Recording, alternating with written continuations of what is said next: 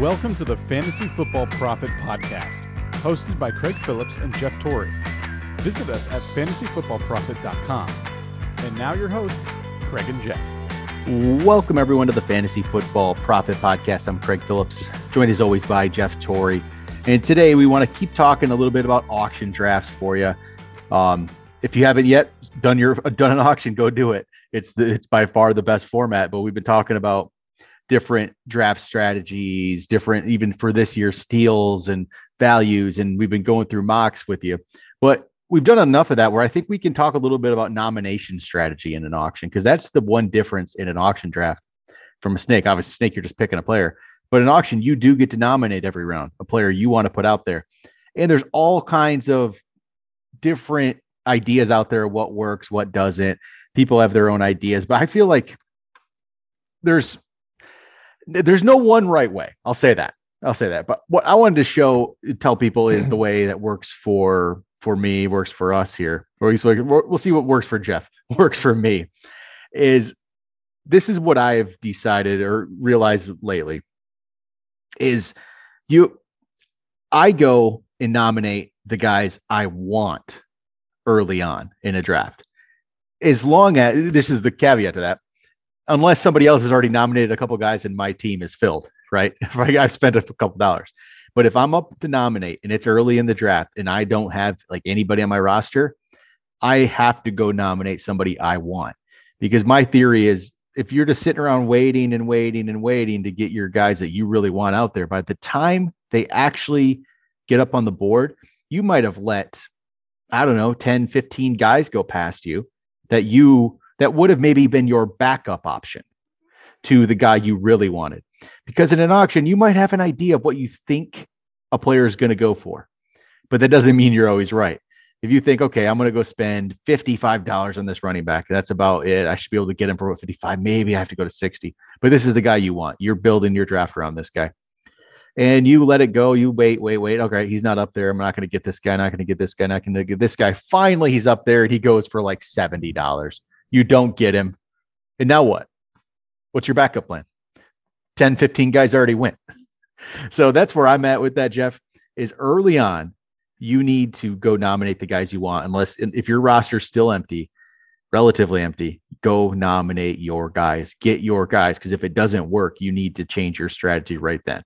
So that's how I like to approach at least the start of drafts. Yeah, I would agree. I think that is and I've done a ton of different ways, but I think that is the way that is most beneficial now. Talking from personal experience, in the last one we did, a little bit different, right? Every team had 3 keepers, the most recent draft we did. So that really limits the amount of talent that is on the board. So on that one especially, I really had to know whether or not I was going to get the marquee player I was looking for. And if not, I really, then I could fall back to a different strategy. Yep. Unfortunately for me, I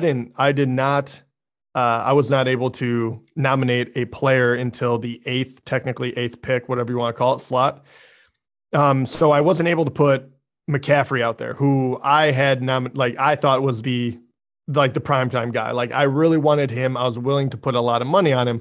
But because there's probably 4 or 5 running backs that went before him, yep. Delvin, Mixon, other guys I could fall back on and be like, okay, I'm going to take a good running back, but lesser than, and then I can change up my strategy for wide receiver.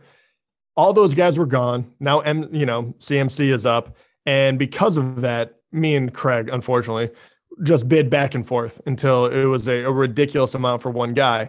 But I was kind of backed into a corner. I knew who was left, what to do. So in that situation, if he went first, I think I would have gotten a better deal on him, because he wouldn't have been like the last of the tier. And on top of that, if I wanted to jump to another running back, I would have had that option. So I think that is very much what you're saying. It's pretty much like, I think in that situation, this strategy is going to work. If not, I can move on. But I could put myself in a hole otherwise if I wait too long. So in that exact situation, I'm pretty certain I'm the one who nominated McCaffrey, because I knew either I need to get him now or my strategy needs to change and I need to switch up what I'm doing. I didn't get him. So I had a different approach after that. And I was able to draft the team that I liked, but it was a completely different approach. But I had to throw McCaffrey out there first to see if I wasn't going to get it. But so in your situation, you get McCaffrey, but this is where the nomination strategy changes. You get a lot of money off the board, or you get a lot of money. Your money's off the board. Now you want other people's money off the board. Yes. That's where it changes. Yes. I immediately I know what my strategy is now. I don't have the most money anymore. I have my big name guy. I'm throwing out the most expensive guy I want no part of.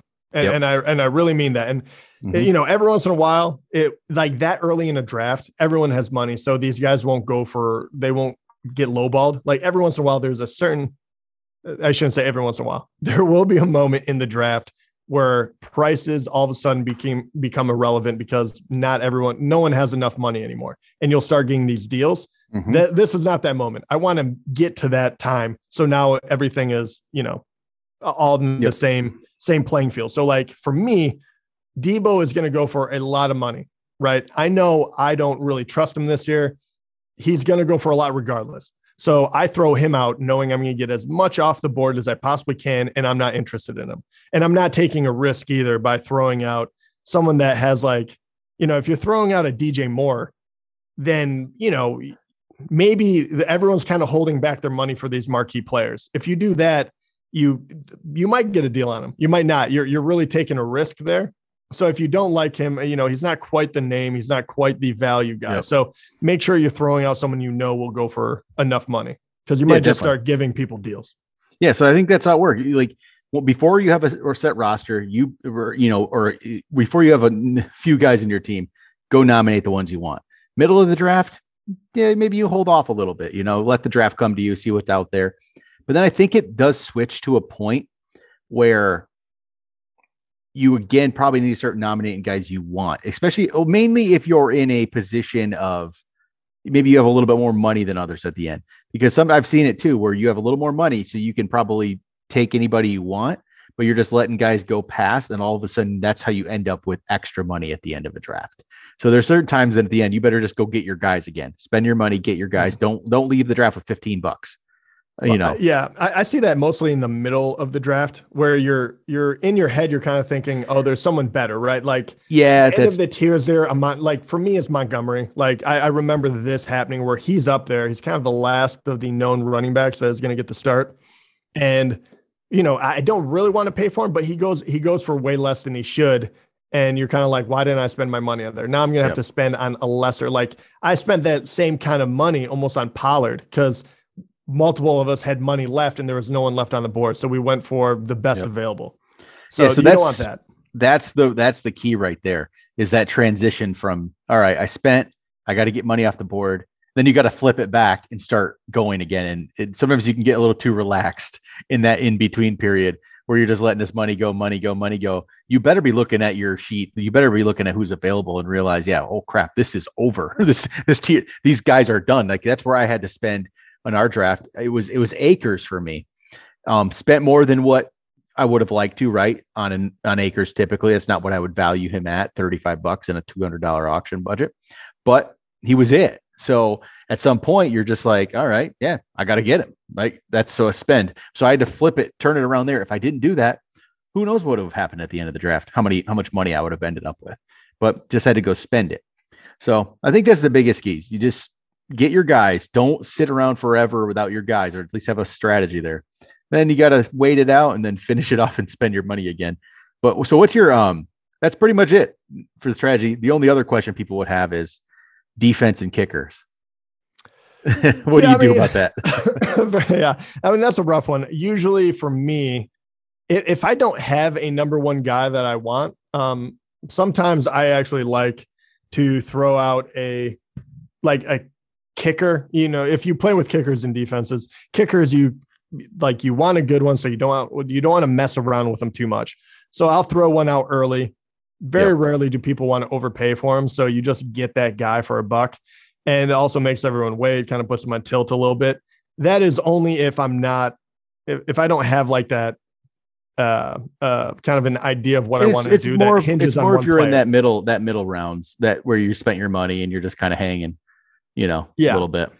So I mean, and I'm not too worried about that, but you kind of want to be the first one to throw one out. You can get whoever you want usually. And if people don't overpay for kickers, but for whatever reason, they will throw $2 on a defense, which is even more confusing to me. To me, the defense is actually, it's more, it's year to year defenses don't seem to carry over. Kickers actually do. And it's much more week to week. Kickers, if I got the number one kicker, I'm set. Like for the year, I'm kind of like, I don't have to worry about it. For a bye week or something, cool, fill in, he gets hurt.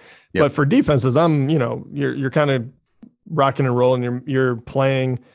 I mean, you're even playing weather at some point. Like that's how crazy it gets. So, But all right, there we go. Nomination strategy. It's always an interesting topic, but just really, honestly, the biggest thing is to do mock drafts. That's how you can figure out what your feel is and how this works.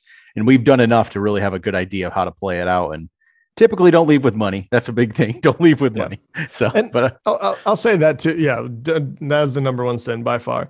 But the other thing I will say is, you don't want to if everything goes to plan, you want to make sure the vast majority of your money is showing up in your starting roster. And it's great to have two other guys, maybe a wide receiver and a running back or something like on your bench that you feel good about, that, aren't like starting caliber guys, but everyone else should kind of be a dollar player. Like we do have some guys we really like, and you'll spend a little more for them, a handcuff, something like that. But that is usually when you're waiting that long to get these guys, that is how you can, first of all, leave money on the board when you're done with it. And also you can find out later on that you could have gotten a much better roster by just ponying up early. And I think that is the biggest one for me. Even it's kind of like, that's not the guy I wanted, but I have to get over that. He is the last one that I should. He is the best value on the board. I have the money for it. Who else would I possibly get? And you have to go through this in your head really quickly, but that is where the majority of mistakes, quote unquote, kind of happen. And that is where I always have that one pick where I'm like, oh, he was the best one left. Why didn't I just pony up for him? I know I don't like him as much, but he's much better than the guy I got. So definitely. All right, there we go. That'll do it for nomination strategy. We'll be back with another episode for you guys. Talk to you then.